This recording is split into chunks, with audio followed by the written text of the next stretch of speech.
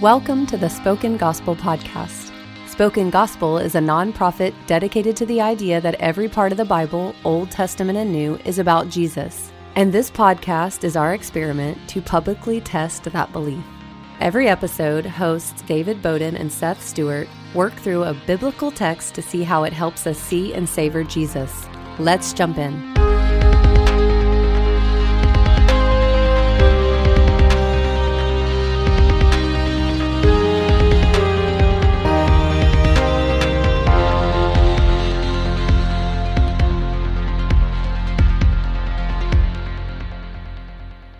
All right, well, welcome everyone to the Spoken Gospel Podcast. Seth, how are you today? I am excellent. How are you? Good.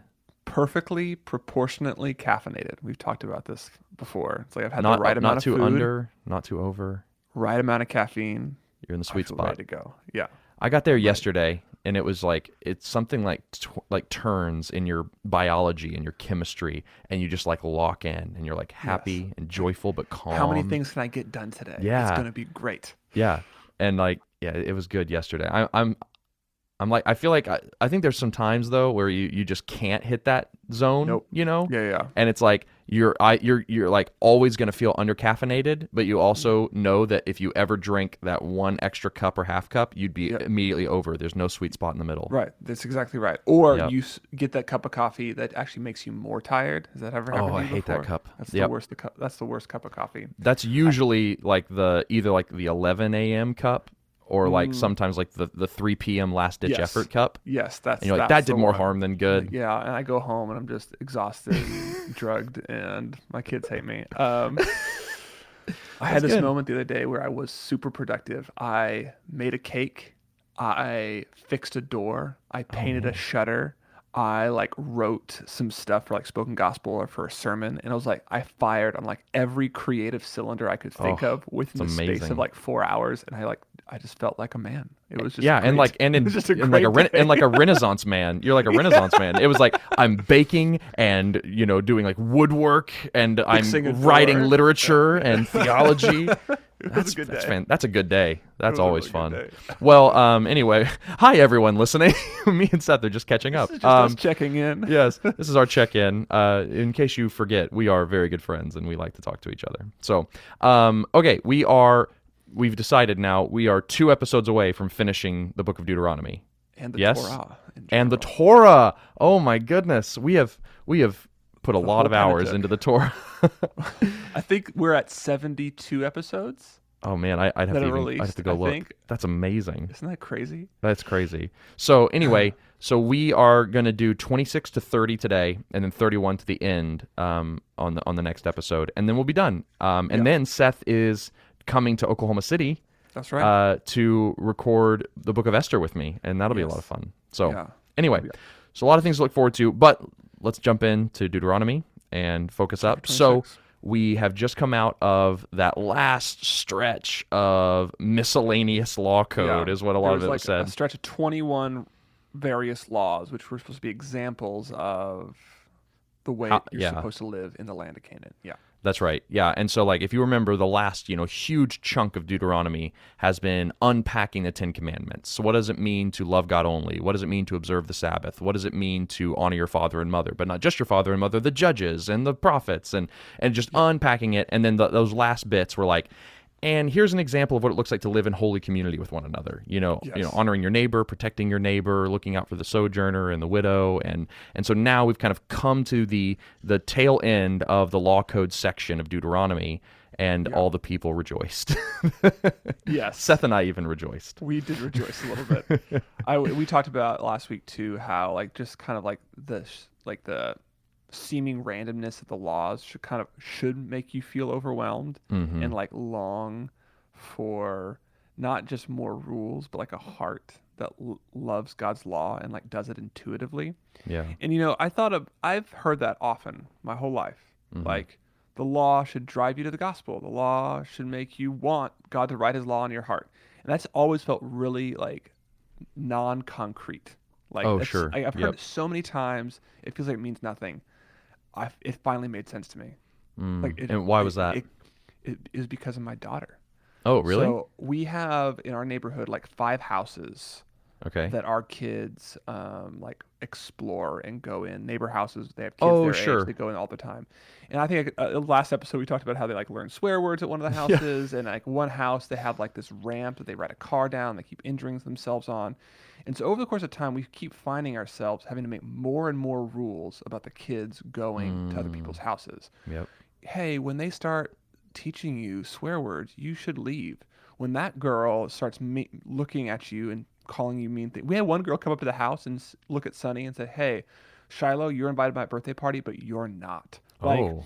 Like we've had to like talk to her about all these like crazy like little different rules. Don't hang out with that person when they do that. Don't listen to that music when they listen to that. Excuse yourself from this conversation. And Sunny has no categories for how to deal with those situations intuitively. Right, on our own. All we can do is make more rules. You can only Wow. go to their house after 4 p.m. and between 5 p.m. You have to come home when we say you do. You need a walkie-talkie and tell us every time you go to a different house. You need to tell us all. We always need to know where you're going. And like, there's so many rules now about going to friends' houses that I can't keep up with them. Like Sunny, and like every time she comes to us, she's exasperated because she can never feel like she can keep up with all the different rules that we have about all the different situations. And there's Right. always new situations we always have to make new rules for. And I was like, Erica, I want what Deuteronomy says Israel doesn't have.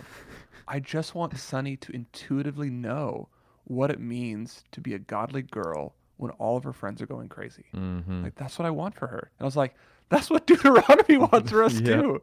And like, I'd never like experienced it so viscerally until like this moment as a parent. That's amazing. And that's kind of what we're talking about all day today. That really will be where we land the plane is Yeah. like God giving us hearts that just intuitively do what he wants. Right. We don't Yeah. need more rules. Ugh. We just know Not what because to do. not because moral behavior isn't right or isn't needed in God's, community. It's that it's so important that it becomes a part of us. Yes. Yeah, that's It's like- crazy. That's a really helpful illustration. And then Yeah. like the all these like slipshod shatter like shotgun like blast of laws like yeah, that yeah, goes yeah. everywhere and just does all these different things. It's like I can't predict the number of different scenarios Sunny might encounter to make a rule for her for. I need her just to know what it means to love God and love her neighbor Yeah. intuitively And to keep herself holy. and to keep herself holy in those situations. Yeah. I can't actually keep making laws for her life. Wow. So That's anyway, really helpful. So, man, so we come in after the shotgun approach of, I don't know, here's a bunch of other laws that just a bunch of unforeseen circumstances that I wish you would intuit, but you can't. Yeah. And then we get to chapter 26, and it talks about when you come into the land, which is like good news. Yeah. You're going to cross the Jordan. You're going to conquest the land. It's going to be yours. When you come into the land, here are 2 rules about offerings. And you have one offering that's when you come into the land, this is we're in the land offering. Like, Yeah, they settle in the land. Yep. They have their first crops. Yep. They plant seeds. First crop comes. They're supposed to take that first fruit of the first crop for the first year in the new land, bring it to the temple of the Lord, and recite this liturgical prayer in front of the priest. It's so beautiful.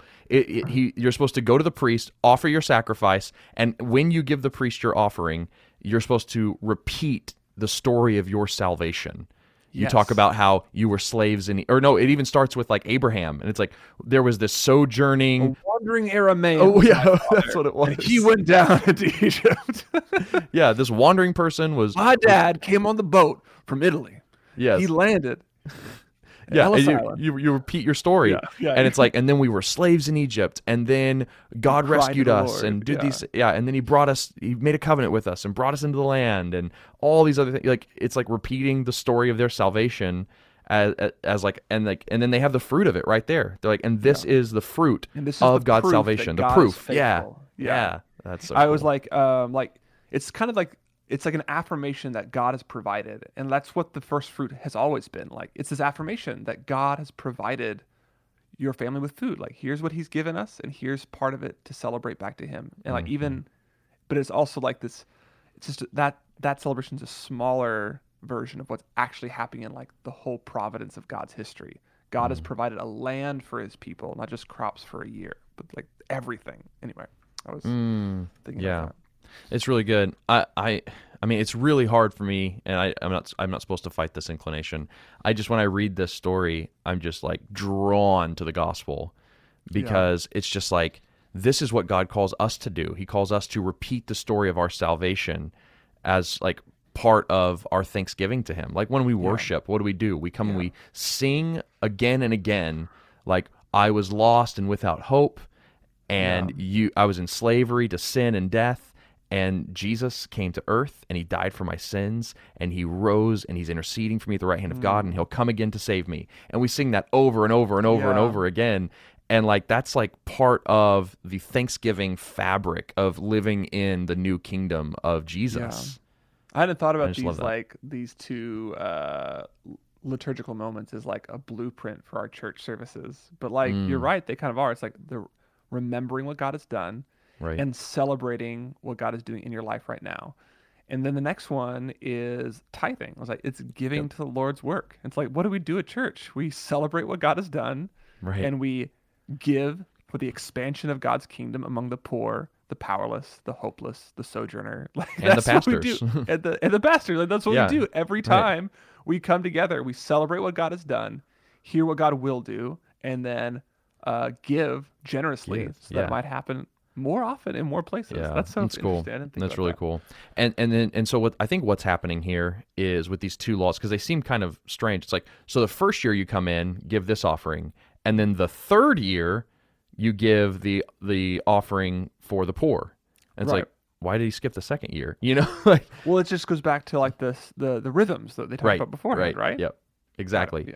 Yeah. And so it's like for 2 years you do this kind of Thanksgiving offering, you go and throw a party, and then every third year you're supposed to give an offering that goes to the poor. And so a long time ago on a podcast we talked about the idea of like just splurging on a vacation, twice, 1 year, and then you go on a crazy vacation the second year. But on the third year, instead of going on a crazy vacation, you give all that money you would have used to the poor. Yeah. And then you do that again, and that gets you to year 6, right? And then on year 7, it's the Sabbath year. Yeah. And so that's the kind of pattern. Yeah. So for me, I think when I came into this, it was like this all-encompassing command. It was on the first year you do this, and then on the last year of the rhythm you do this.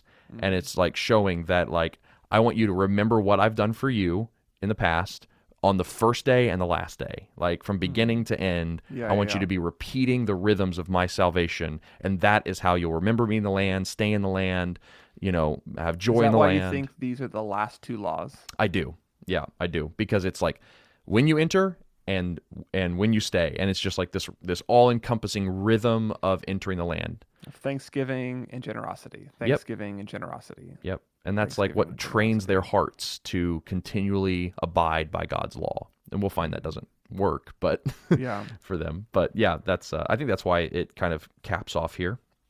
And so after the two offering commands, we get this like reestablishment of the covenant, and God just kind of repeats his formula of the covenant, and that's kind of it for the covenant law portion of Deuteronomy. Let me just read 16. This day the Lord your God commands you to do these statutes and rules. You shall therefore be careful to do them with all your heart and with all your soul. You have declared today that the Lord is your God, and you will walk in his ways and keep his statutes and his commands and his rules, and will obey his voice. And the Lord has declared today that you are a people for his treasured possession, as he has promised you, and that you are to keep all of his commandments. That's it. Yeah. You shall be the people holy of the Lord your God, as he has promised. Yeah. I just think the whole idea of God possessing a people, is just such a beautiful idea. Even in the Bible itself, like God says, what other God has claimed a people as his own? Like even the pagan gods didn't do that thing. Like that a God would say, I am entering into a God as their own. Exactly. That's right. Yeah. But what other God says, you are mine, like you are my people and I am your God, and like enters into a marriage covenant with them? Like that's unheard of. And just this treasured possession and like this delight that he has in his people. I think it's just such a great way to end the law section, to remind us of like, why do these laws exist? Well, why do you give laws to your daughter about going and visiting all these other houses? Right. It's because she's your daughter and you're her father, and you Yeah. love her and delight in her and want to keep her safe and let her flourish and be blessed. And like, I didn't read verse 19, but it says, and that he will set you in praise and in fame and in honor high above all nations that he's made. Right.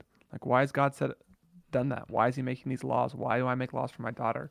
So that she'll be praised, that she, like, not that she'll be famous, but that she'll be like known among her peers as someone who's honorable and high above all others. Like, that's a godly desire for my daughter. It's God's desire for his people at large, that they would be Yes. holy, blameless, above reproach, not in like a pharisaical way, but like as No. a city on a hill. That's Like, what I was these going to say. people- We need to remember what the point of all these laws are here in this covenant, is that like God is forming a holy people that they might be a light to the nations, and that he might raise them up. Like, this is literally like ground elevation language, so that once again they might be like a holy mountain to which all the nations can stream. And at the top of mountains in the ancient Near Eastern thought is where the abode of the gods were. And so as he raises them up and they come closer and closer to God, the people, what they do is they create a pathway, a highway to God himself, in that through their moral behavior and through their being and bearing the character of God, through their obedience, people will be able to come to Yahweh. And it's like, this is a picture of like what we weren't able to do for ourselves, but what Jesus did for us, that he perfectly obeyed God and became the mountain that was lifted up high above everyone else, right? Philippians 2. Right? God, because of his obedience, being obedient even to death on a cross, God raised him up to the highest place. Like, Jesus did what God promised, should have happened to Israel if they would have obeyed. Since Jesus obeyed, he was raised to the highest place. Yeah. And now all people can be blessed by him by putting their faith in him. They come to the mountain of Christ, and they're able to draw near to Yahweh. And what's amazing too is then it doesn't just stay the privilege of Jesus to be high and lifted up. He says that we will be lifted up too. We will be raised to glorious new life, and we will reign with him. We will be seated with him in the heavenly places. With him in the heavenly places. What? That's crazy. And we will judge angels, Paul says. Like, wait, I don't know what? what that means. I don't know what that means either, but he says it, And like, it's crazy. Like, but this position of power over the nations, we'll judge nations, we'll judge angels, we'll rule and with him.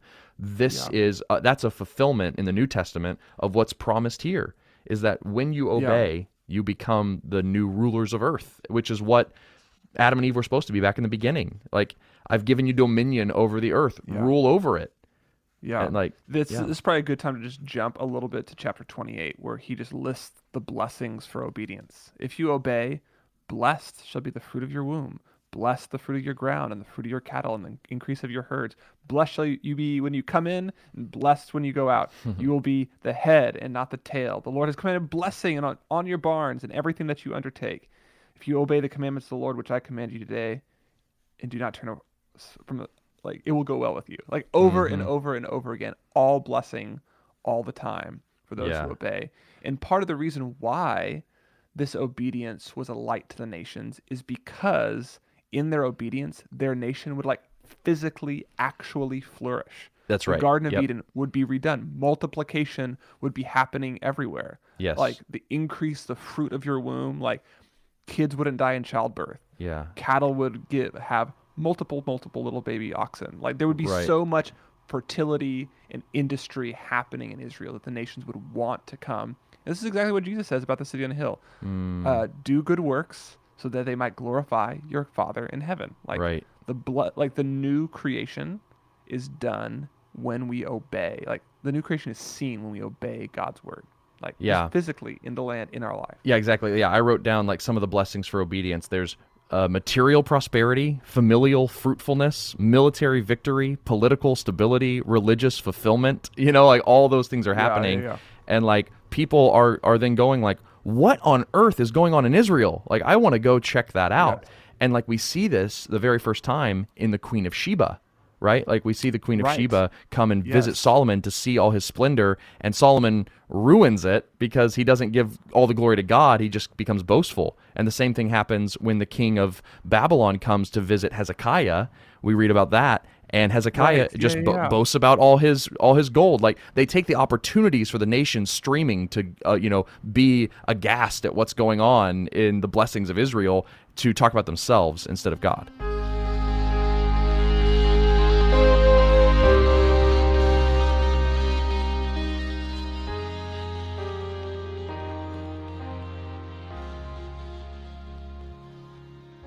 Hey, David here to let you know that Spoken Gospel has another podcast. It's called Jesus in All of the Bible. It is a short 3 to 4 minute commentary on a passage of Scripture showing how it points us to Jesus. It's basically like the snack size version of our full Spoken Gospel podcast. We hope you'll check it out. Just search for Jesus in All of the Bible in your podcast app and be sure to subscribe. Okay, back to the show.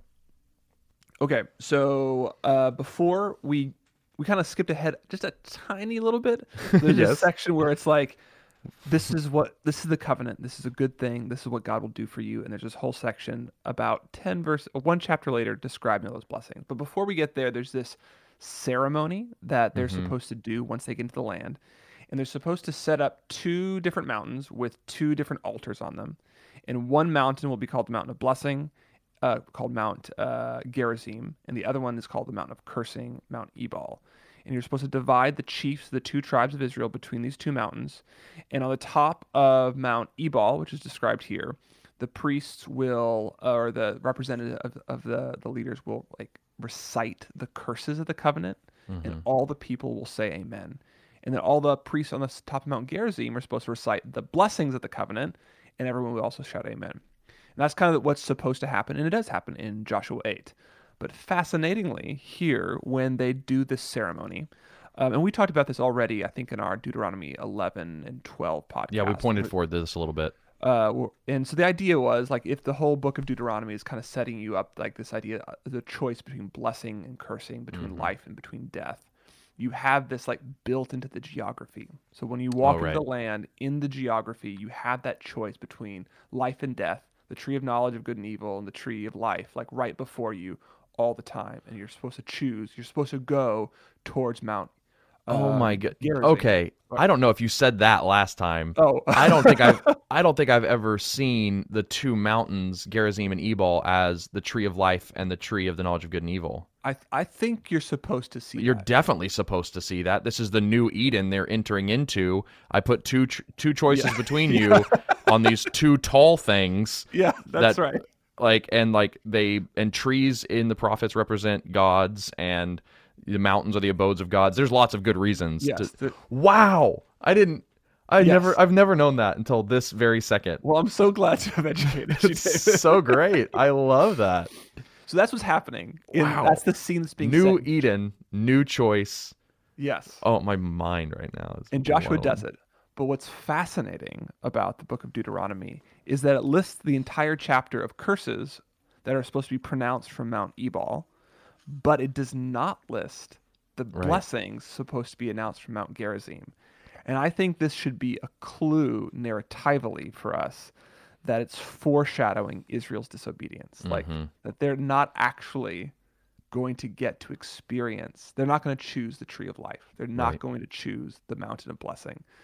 It's like behind the scenes is foreshadowing, but I think that's what you're meant to get. Because, oh yeah, I think it's pretty clear. Actually, I don't think you have to backpedal that much. You have this long section of curses anyone who does this, and all the people will say amen. Curses anyone who does this, and over and over again, the people are saying yes, I agree. May it be so. However you want to translate amen to all the curses, and then there's no yes and may it be so to the blessing. So it's like, I don't even think that's like a hint. That's just There's a description of the blessing, but no description. But no amen to it. Right. There's no amen to it. There's no may it be so. Like, yeah. So exactly I'm like, right. I think it's spot on, and we'll get there. It bears out that that's exactly what Moses says is going to happen. And so what you have then in the next couple chapters, 28, and 28 is a long chapter. It's very long, 8 verses long. Yeah, I was caught off guard while reading it this morning again. I was turning my Bible to all. Yeah, it's like this chapter keeps going. And what you have is a description of, like, if the curses aren't that long, they're only 26 verses of curses, and they're kind of representative curses, like based on the 10 Commandments. Like, they make sense. And then what you have is essentially a description, like a vivid description of the life of blessing and the life of cursing. So we already talked a little bit about the life of blessing. That's right, we did. That takes up 14 verses. Yeah. The vivid description of the life of cursing takes up the other 53. Yeah. So, like, even that proportion, like, should clue you in if the omission of the Mount of amount of blessing didn't, that more than likely what Israel's going to experience is the curses.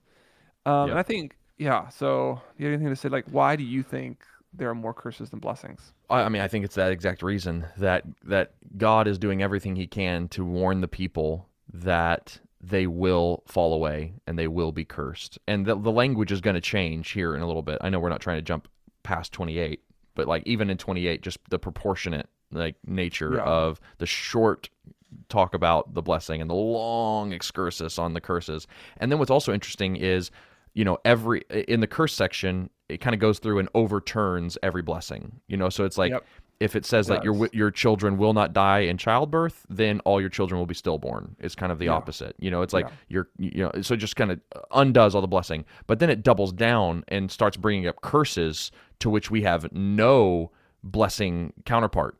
So it's like all the curses that were on Egypt, like all the plagues of Egypt are now going to be on you. Like, this was the most vivid for me. So, so the blessing was, blessed will be the fruit of your womb. Yeah. And then in Deuteronomy 28:53, and you shall eat the fruit of your womb, the flesh of your sons and daughters. And he talks about how they'll become cannibals. Yeah. And the most timid, well-educated, sophisticated father will like hoard his children and cut up their flesh. Yeah, or the image of like gentle mother will eat her placenta. Yeah, that's the one I was gonna say. Like it falls between her feet and then she grabs it and goes and eats it in secret. Yeah, it's like so vivid. It's it was super vivid. And so like we've talked about this a few times before. About like why does God lean into things like curses and fear of the Lord and things like that, and we've landed the plane several times about this idea that like God is going to give us every resource that he could possibly throw our way to help us fight sin and obey him. And if love is one, he's going to give us love for him, and if fear is one, he's going to give us fear. And so I just think it's interesting to be like, when Jesus comes and he talks about curses, he talks about the ultimate curse of separation from him in Gehenna, in hell, and he talks about weeping and gnashing of teeth, and they're going to be stuck outside the door, banging and begging to come in. It's like, whoa, like back off, Jesus, but he's picking up on this, that he is pleading with us today in a dire fashion, just like Moses and God were with the people of Israel, to hold fast to him, like to trust him, to not go astray, because blessing is real and there's really good things that God wants to give you, but curses are also very real, and God will punish and separate. And like it's a real dichotomy that we have like, to choose. It's both. And I do think, I think in the Gospels at least, you do have like a ratcheting up of the blessings, like a ratcheting up the mercy. There's less talk. There is talk about hell and separation and fear and Gehenna, and like Jesus talks about that more than any of the other prophets. Like he does talk about it. That's right. But you also do have like a far more vivid picture of God's grace, his mercy, his kindness, his goodness, and his power towards believers in Jesus' death and resurrection. I mean, it's not just physical blessing, it's eternal life with him forever. Right. It's not like I'll build you a mountain and you'll kind of like start to elevate up toward me. It's I will bring heaven down to you and dwell with you forever. It's like everything gets ratcheted up. You're absolutely right. To your point about how like we should continue to see these same like curses like present in the New Testament, chapter 28 verses 58. It's or 59. Then the Lord will bring on you and your offspring extraordinary afflictions severe and lasting, and sickness and grievous and lasting. And he will bring upon you again all the diseases of Egypt, of which you were afraid, and they shall cling to you.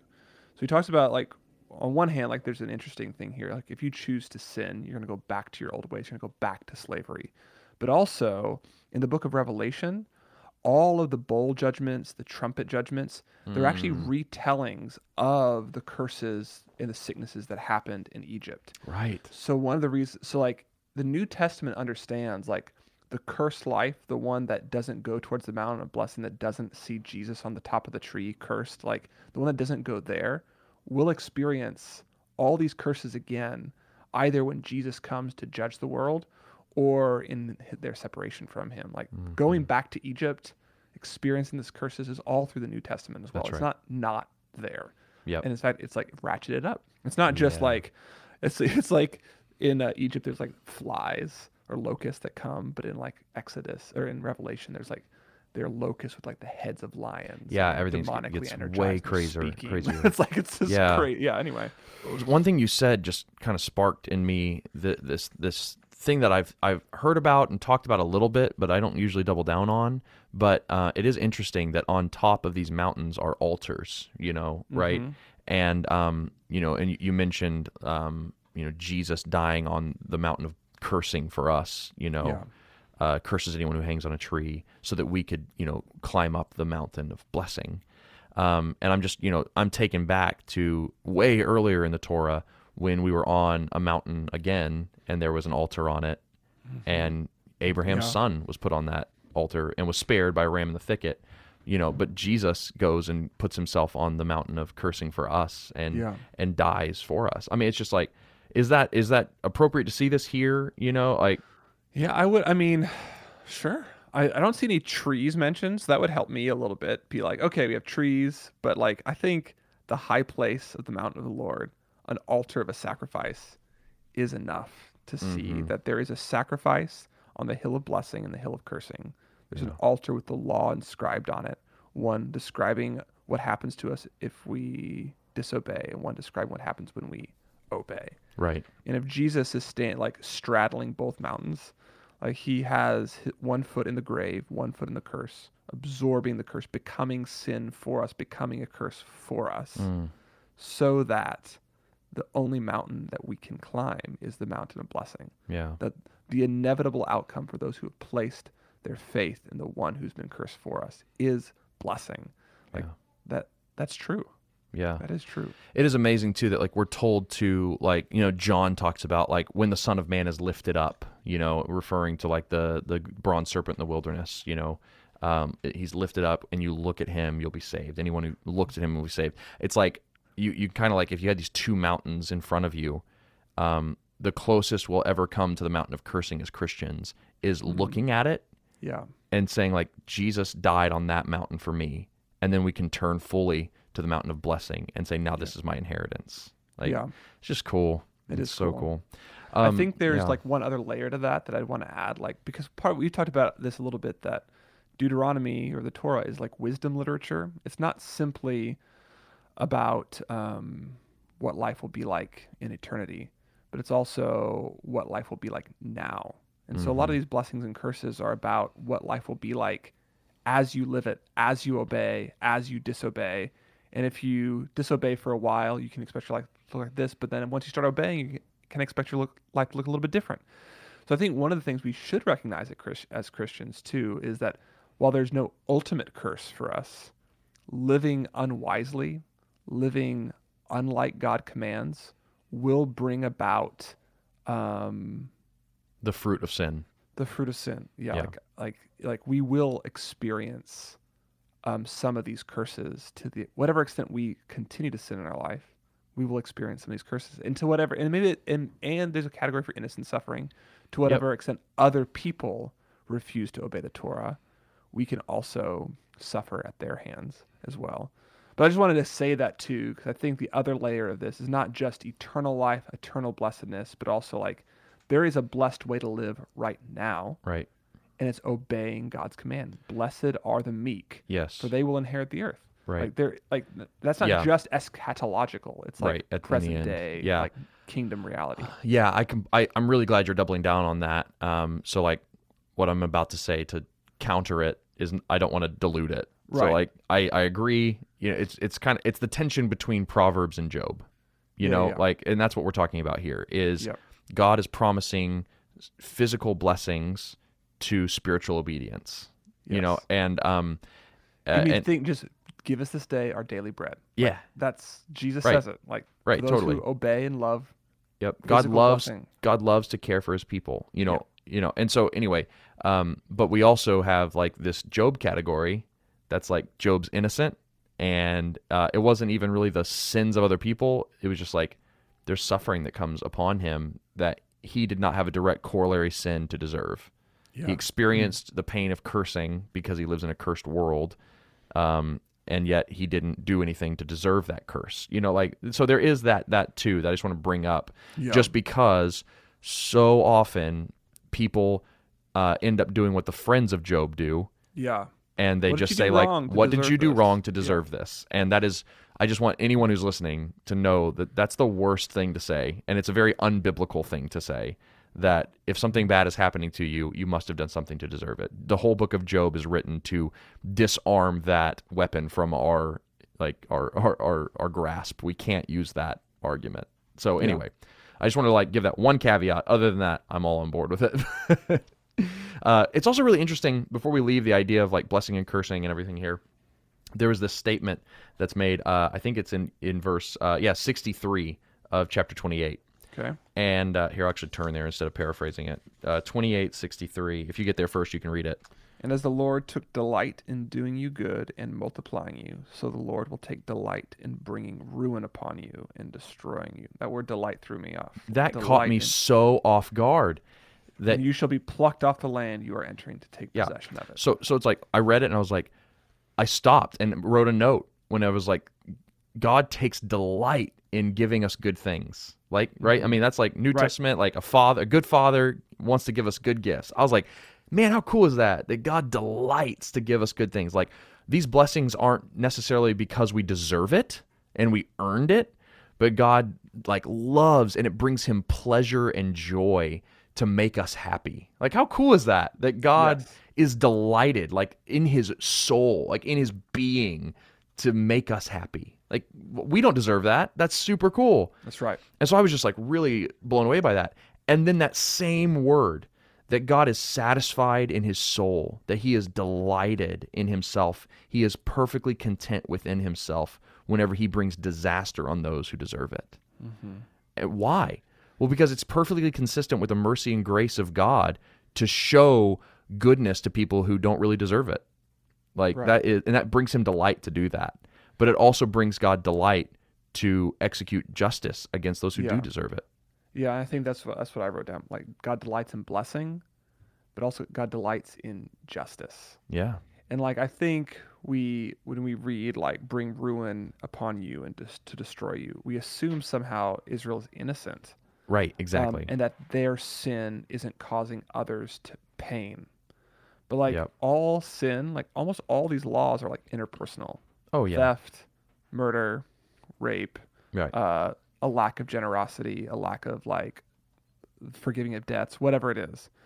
So like justice actually brings about mercy for those who have been sinned against. Mm-hmm. Right? Yep. So like God delights to bring blessing to the obedient. Yep. God delights to bring justice to those who are oppressed. Yep. And he also delights in bringing evil people to their ultimate deserved end. That's right. Yeah. God is bringing about healing for the earth, for those who treat the earth badly. He's bringing about healing for people who treat people badly. But then ultimately, I think we need to hear again and again and again, whose law is it that they're breaking? When you broke my law and my commands and my covenant. And we should hear what the psalmist reflected on when he said, against you and you alone have I sinned.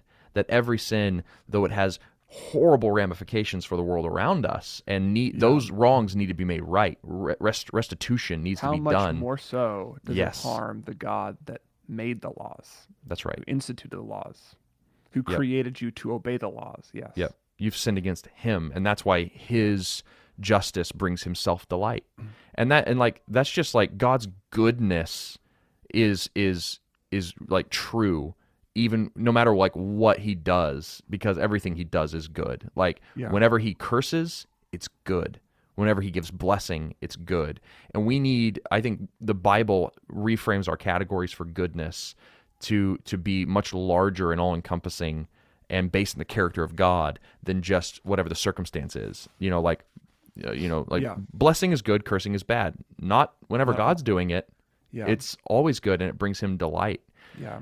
Yeah. And think like if we have that category of blessing is good, cursing is bad, we actually have no gospel. Yes. Because without God cursing Jesus for us, we could never be blessed when we don't deserve it. Mm-hmm. If we think blessings should come to good people and cursing is always bad, we have no gospel. Yeah. Because in the gospel, Jesus is cursed when he didn't deserve it, and we are blessed when we don't deserve it. Like, we do not get to choose the new tree of life in Jesus on the mountain of blessing if there is no delight in doing good and no delight in bringing cursing. Right. And isn't it amazing that also this little two-part sentence also gives us a way to see the whole gospel as a delight to God, that he was delighted to bless us through his death, and he was delighted to bear our curse for us. Like, that God delighted to be cursed and to curse himself for us, so that he could be delighted to extend us blessing and grace. Like, it turns the whole thing into a delight to the Lord. Like, for the joy set before him, he went to the cross, the writer of Hebrews says. It's like God wrote that line knowing that ultimately he would be delighting in his own cursing, so that he could delight in blessing everybody who places their trust in his Son.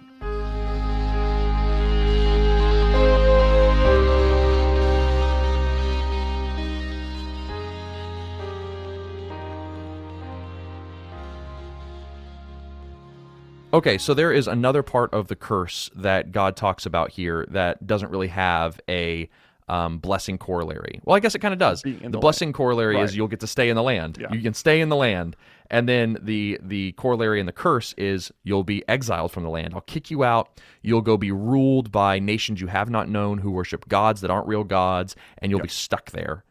And that's where you'll go. And like, we see this play out in the Old Testament story. Like, the way it's written, like, it stops using conditional language. Like this, like 29 and 30, it stops using conditional language, or 28 and 29, I should say. It's not like you may and if and it starts being you shall and you will, and like it starts becoming way more definitive that like exile's going to happen. And I love how critical scholars who don't believe in the sovereignty of God have to then say that there was this later editor to the book of Deuteronomy who came and put this stuff in after the exile had happened, because they were like, how would Moses know? It can't be Moses writing this, because how would he know that they would go into exile? And it's like, because it's written by God.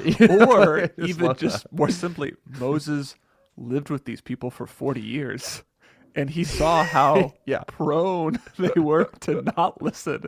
It's like a pretty well-educated guess that these people are not going to make it. Yeah. Right. And so they're going to be in exile, but then we get this promise that while they're in exile, God is going to do something new. Actually, I should say this. Before, the reason they go to exile and the reason they will inevitably go to exile is because of something very important that is said. It's because God has not yet given them circumcised hearts. He's not given them hearts to obey, and he's not yet given them ears to hear. So if you're reading this, you're going to get to the end of the cursing section in Deuteronomy chapter 28, and you're going to hear about the exile, you're going to hear about all these things. And in chapter 29, you're going to start there's like a switch that's kind of imperceptible to me as I read it, and even as David said as he read it. But Moses stops talking about the covenant that just ended. He's no longer talking about the covenant that God made with him on Mount Sinai and at the foot of the Jordan River. He's talking about a covenant, a partnership, a deal he's making with his people in the future, like a new thing that he's going to do. And he's going to like, what's been foreshadowed so far is that they're not going to obey. And what he says in chapter 29, verse 4, he says, "But to this day, the Lord has not given you a heart to understand, or eyes to see, or ears to hear." That should sound familiar because Jesus says those same words. But the point he's making is the reason I'm foreshadowing disobedience for you, the reason I'm predicting disobedience for you, is because you don't have a heart to obey this command. Right. You don't intuit these things. Right. And he even proves it to them. He's like, if you don't believe me, think about this. You've walked around the wilderness for 40 years, and did you notice that your sandals didn't wear out? Yep. Like, that shouldn't have happened. How did you eat the whole time? Miraculous food from heaven. Like, do you remember that? How did you even get to the wilderness in the first place? I freed you from Egypt with an outstretched arm and mighty axe. What about that time when you went against that king that should have killed you and you won a way underhanded battle? Like, how did that happen? and yet you still doubt, you still sin, you still disobey. He's like, why do you think that keeps happening? It's because you don't have a heart that can believe. You don't have ears that can hear. You don't have eyes that can see. And so when we read these old stories, like, how did Israel keep doing this? Like, are they stupid? It's like, no, they were spiritually unable. Like, they could not believe. They could not see what God was doing. They could not hear his words. So what Moses is them. picking up on is something that is hidden throughout the Genesis, Exodus, Leviticus, and Numbers like stories, is that the law on its own cannot bring new hearts to love God and his ways. There's actually this really fascinating thing. Yep. After talking about exile for a while in 29:24, he talks about, or 23, he starts talking about Sodom and Gomorrah. And so what's fascinating is how that story is reversed. So in the Old Testament, you can kind of get the idea that, well, God was saving his people and he was destroying the wicked nations. But what he does here is he said, what happened to Sodom and Gomorrah will happen to you too. So all of a sudden, if you're reading carefully, you say, okay, so it's not just being a part of God's like ethnic, geopolitical nation that makes me safe. It's by having a new heart that makes me safe. It says, the people will say it's because they abandoned the covenant of the Lord. Like, that's actually what brings justice or brings you blessing, is not being merely a part of the nation of Israel, but having a heart that loves God's commands and does them intuitively, not with the addition of more and more and more laws. Right. And this is something that God says he's going to have to come and bring you, and he'll come and do this for you while you're in exile. He'll come and give you this new heart that will cause you to follow his law. And you'll come back into the land and you'll be obeying God. You'll be intuiting it from your heart because you love him and you have affections toward him because he gave you those abilities. And as you do that, the blessings will come back and everything will be new, and the new Eden will come and everything we've been hoping for will happen, but not because you did something to earn it or bring it about, but because God earned it for you and brought it about within you from the inside out, not from the outside in. Right? Yeah. I was thinking it's really interesting. You kind of touched on it barely, is this idea about like when Israel is cursed, the nations will come and they'll say like, why did this happen? Why did the God of Israel abandon her in such a way? You know, and like it ends up being a testimony to the power of God, the trueness of the word, like the reliability of the covenant. It ends up like it was an interesting paradigm for me that God's punishment is actually a positive witness to those who see it. The nations of the world should look at Israel's disobedience and say, oh, God doesn't have just one people. Any who trust in the covenant, any who trust in God, who love him and obey his commands, can be part of God's people and will be saved from his justice. Right, which something I can't remember where it is. Maybe you do, but we read it. It's in this passage, and he says like, "This is the covenant I speak to you, but not just those present, but all people." I don't remember where that is. Like, and it's like, but you remember reading that today. Anyway, it's just like I think there even in the text here we get that said pretty explicitly that the covenant acted out in Israel is supposed to be an illustration, a living picture of our need for God and our inability to be right with him on our own. Our need for a new way for God to relate to his people. Like God cannot simply relate to his people through laws. Like it will not work. It's foreshadowed that it won't work. It's being prophesied by Moses that it won't work. And now in chapter 29, he begins prophesying what will work. A new covenant. So a new covenant where new hearts are given. Or he even says like circumcised hearts. And the Lord your God will circumcise your hearts and the heart of your offspring, so that you will love the Lord your God with all your heart and with all your soul, that you may live. Yeah.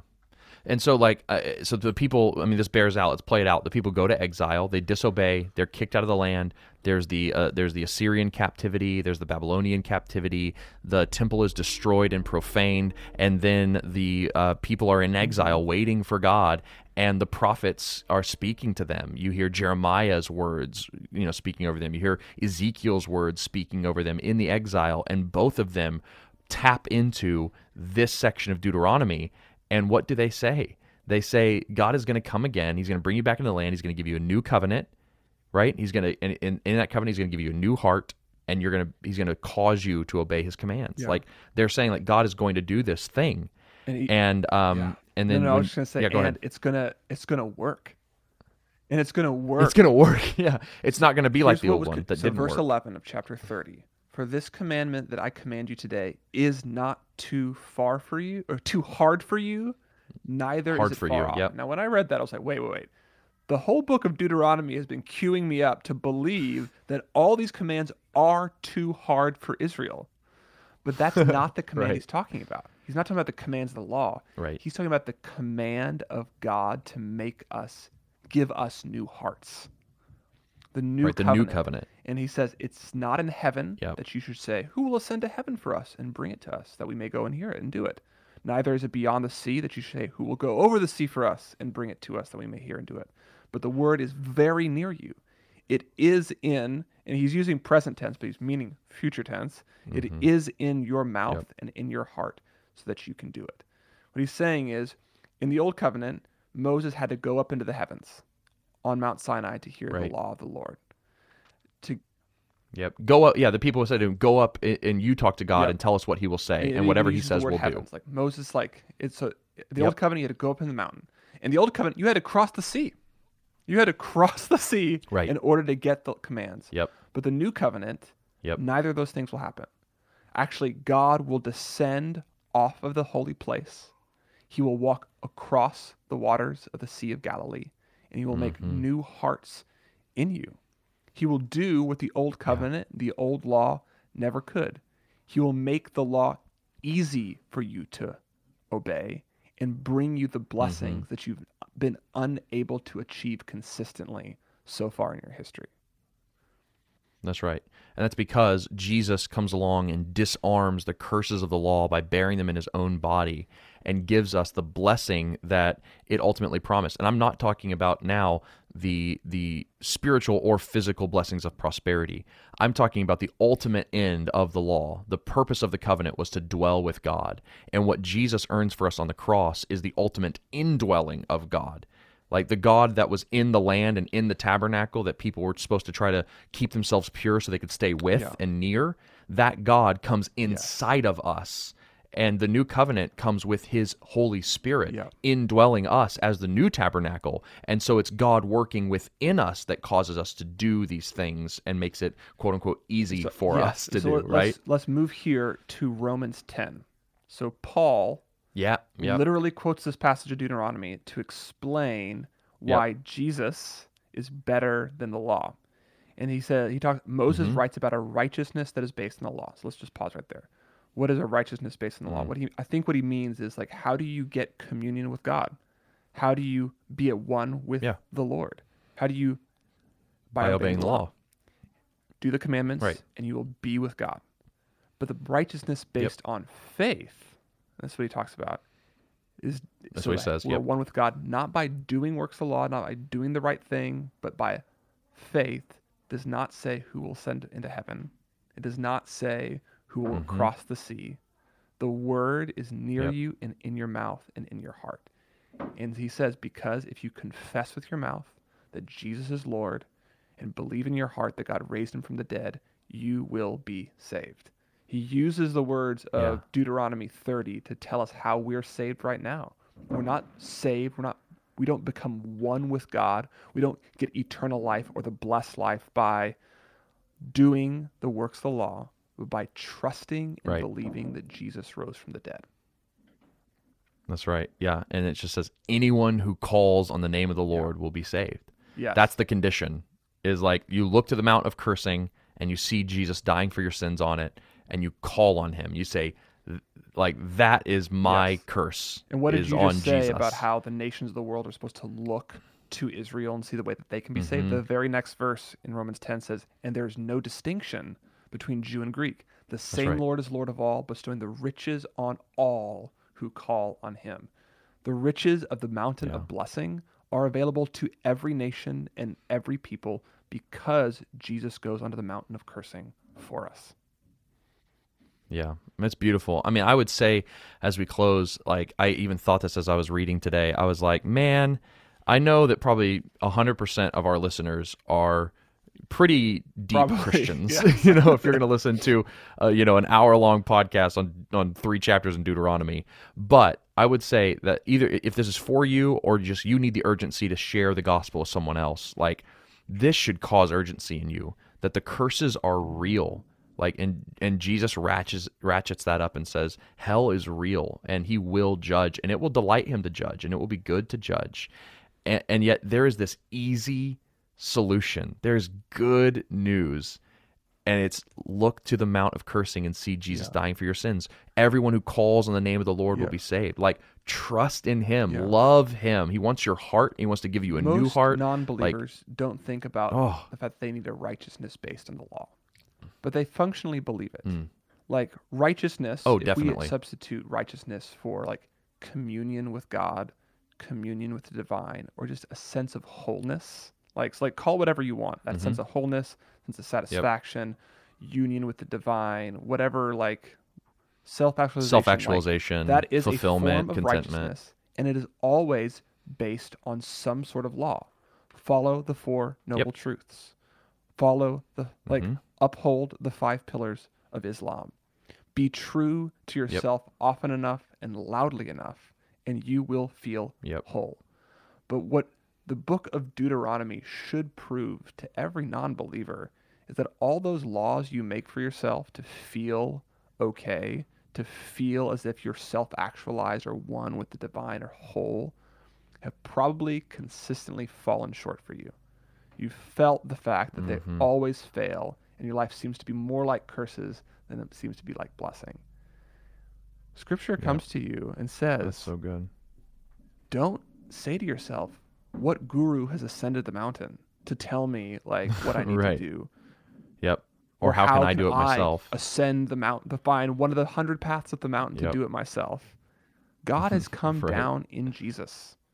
Yeah. Like he has crossed the waters. And he is so make good. You new. I love it. Oh man. Well, it's crazy. Only one more episode in Deuteronomy after this. Relieving, but also kind of sad. It's also like a really cool ending to a long journey we've been on through the Torah together, which is fun. So, well, guys, next week we'll wrap up Deuteronomy with chapters 31 to 34. Thank you so much for listening. Please like us on iTunes and rate us. Or rate us. Rate us on iTunes and leave us a comment. I don't think you can like anything. What is liking? Subscribing. It's how it's how other people hear about Jesus and all of Scripture. Find out. It's how we would love that. Yeah, and leave us comments. We read every comment. We love them. They make our day. So, all right, guys. Well, thank you so much for listening. We will see you again soon.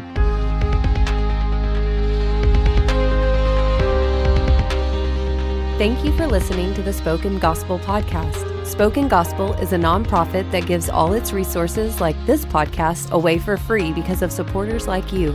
To help Spoken Gospel in our mission to speak the gospel out of every corner of Scripture and view all our free resources, visit spokengospel.com.